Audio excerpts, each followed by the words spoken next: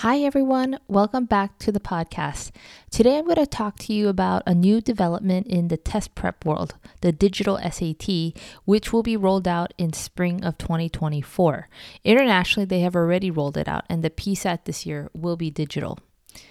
In today's episode, I want to share some quick facts about the digital SAT, such as format and scoring, and some of my general observations after looking through some of the exam. A little bit about myself. I'm a former admission reader for a top 20 university, and I've been a college counselor for the past 13 years. I work with students around the country one-on-one virtually, whether it's helping them with their college applications or teaching them the ACT or SAT. The college admission landscape has changed so much even in the last 3 years, and my goal is to empower students during this intricate process. So as most of you are aware, the digital SAT is a lot shorter.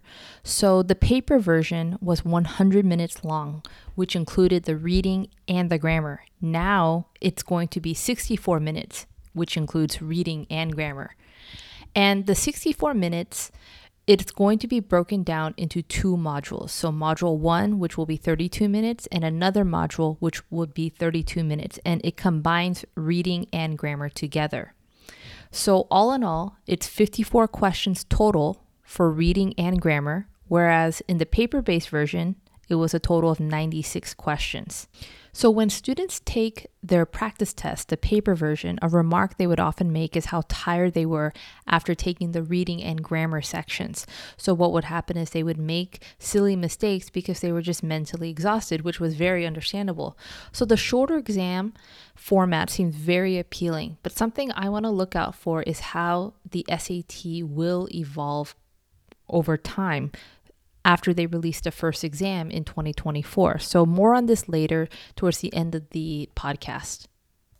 So something that came to mind was I was wondering, how was this test going to be scored? Because whether it's the AP exam or any standardized test, I thought it would be important to see how the scoring actually takes place.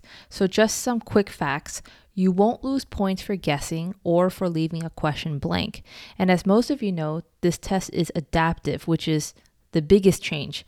So from what I read in the College Board, this is what it stated.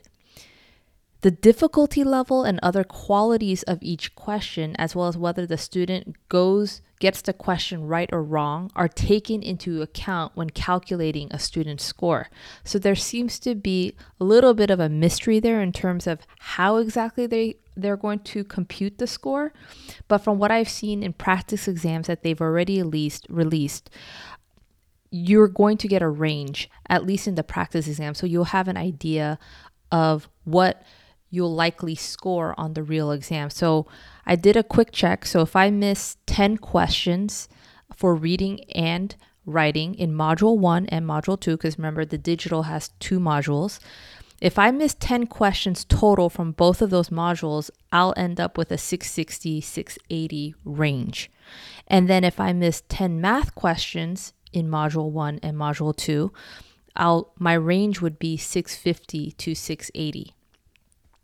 And another point that they made was, and this was according to the College Board, a score of 1050, for example, on the digital SAT will correspond to a score of 1050 on the paper and pencil SAT. So that means you can still use the SAT, ACT concordance table with the digital SAT scores.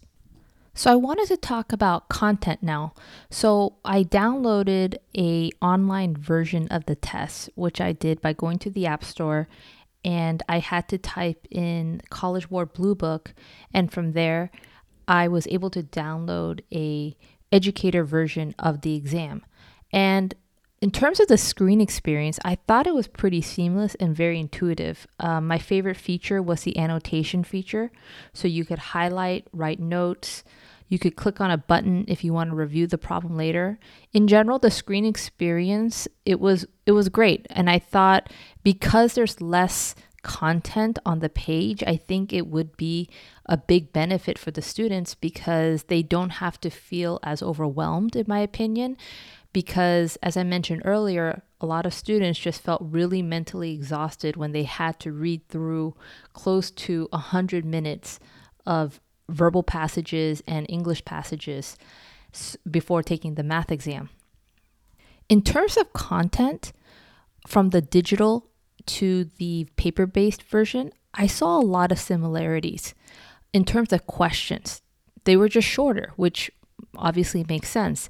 I'm seeing that for the reading section and for the grammar section. So if you were studying for the paper version, it feels like a seamless study experience if you're transitioning into the digital.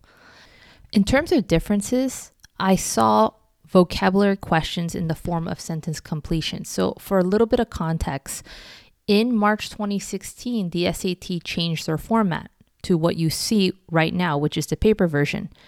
But before 2016, it was a much longer exam with longer sections, and there were sentence completions. And in those sentence completions, they would have quite a few hard vocabulary words from the old version. So I'm going to look for how many hard vocabulary words will students get. From the ones I'm seeing on the release practice questions, the vocabulary words seem pretty straightforward. I'm also seeing more questions from texts written in 1906, 1910, old passages that somewhat irk test takers for the paper-based version, but from what I'm seeing on the release practice exams for the digital version, these questions don't seem overly tricky even though they have archaic language. So even though there are a lot of overlap so far in terms of questions, I'm also seeing new questions on the SAT. So that's something that I'll have to prepare for when teaching students for the digital version of the SAT. In terms of math, I want to see if the questions will get harder since it is adaptive, and to what extent will it get harder.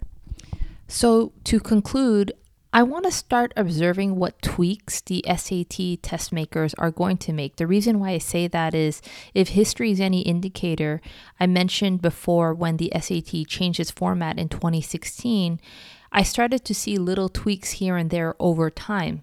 So again, for context, in 2016, March 2016, when the new format that you're currently seeing started, they had released 4 exams, just like they did for the digital version. And over time, they released more test questions. And if you compare the 2016 exams to the current exams that's been released, there's some noticeable differences. Not a whole lot, but there's some subtle differences. So for example, in 2016, they had a certain question type called I call it the relevant detail question. I saw that a few times in the beginning, but I didn't see it as much over time. So I'm looking to see if the SAT digital version, compared to the ones that I'm seeing right now in terms of the release questions, will they be changing it a little bit, tweaking it, and to what extent will they be tweaking it? And I'm also going to be looking out for how hard the questions are going to be since it is adaptive. So the more questions you get right, the students will get harder questions.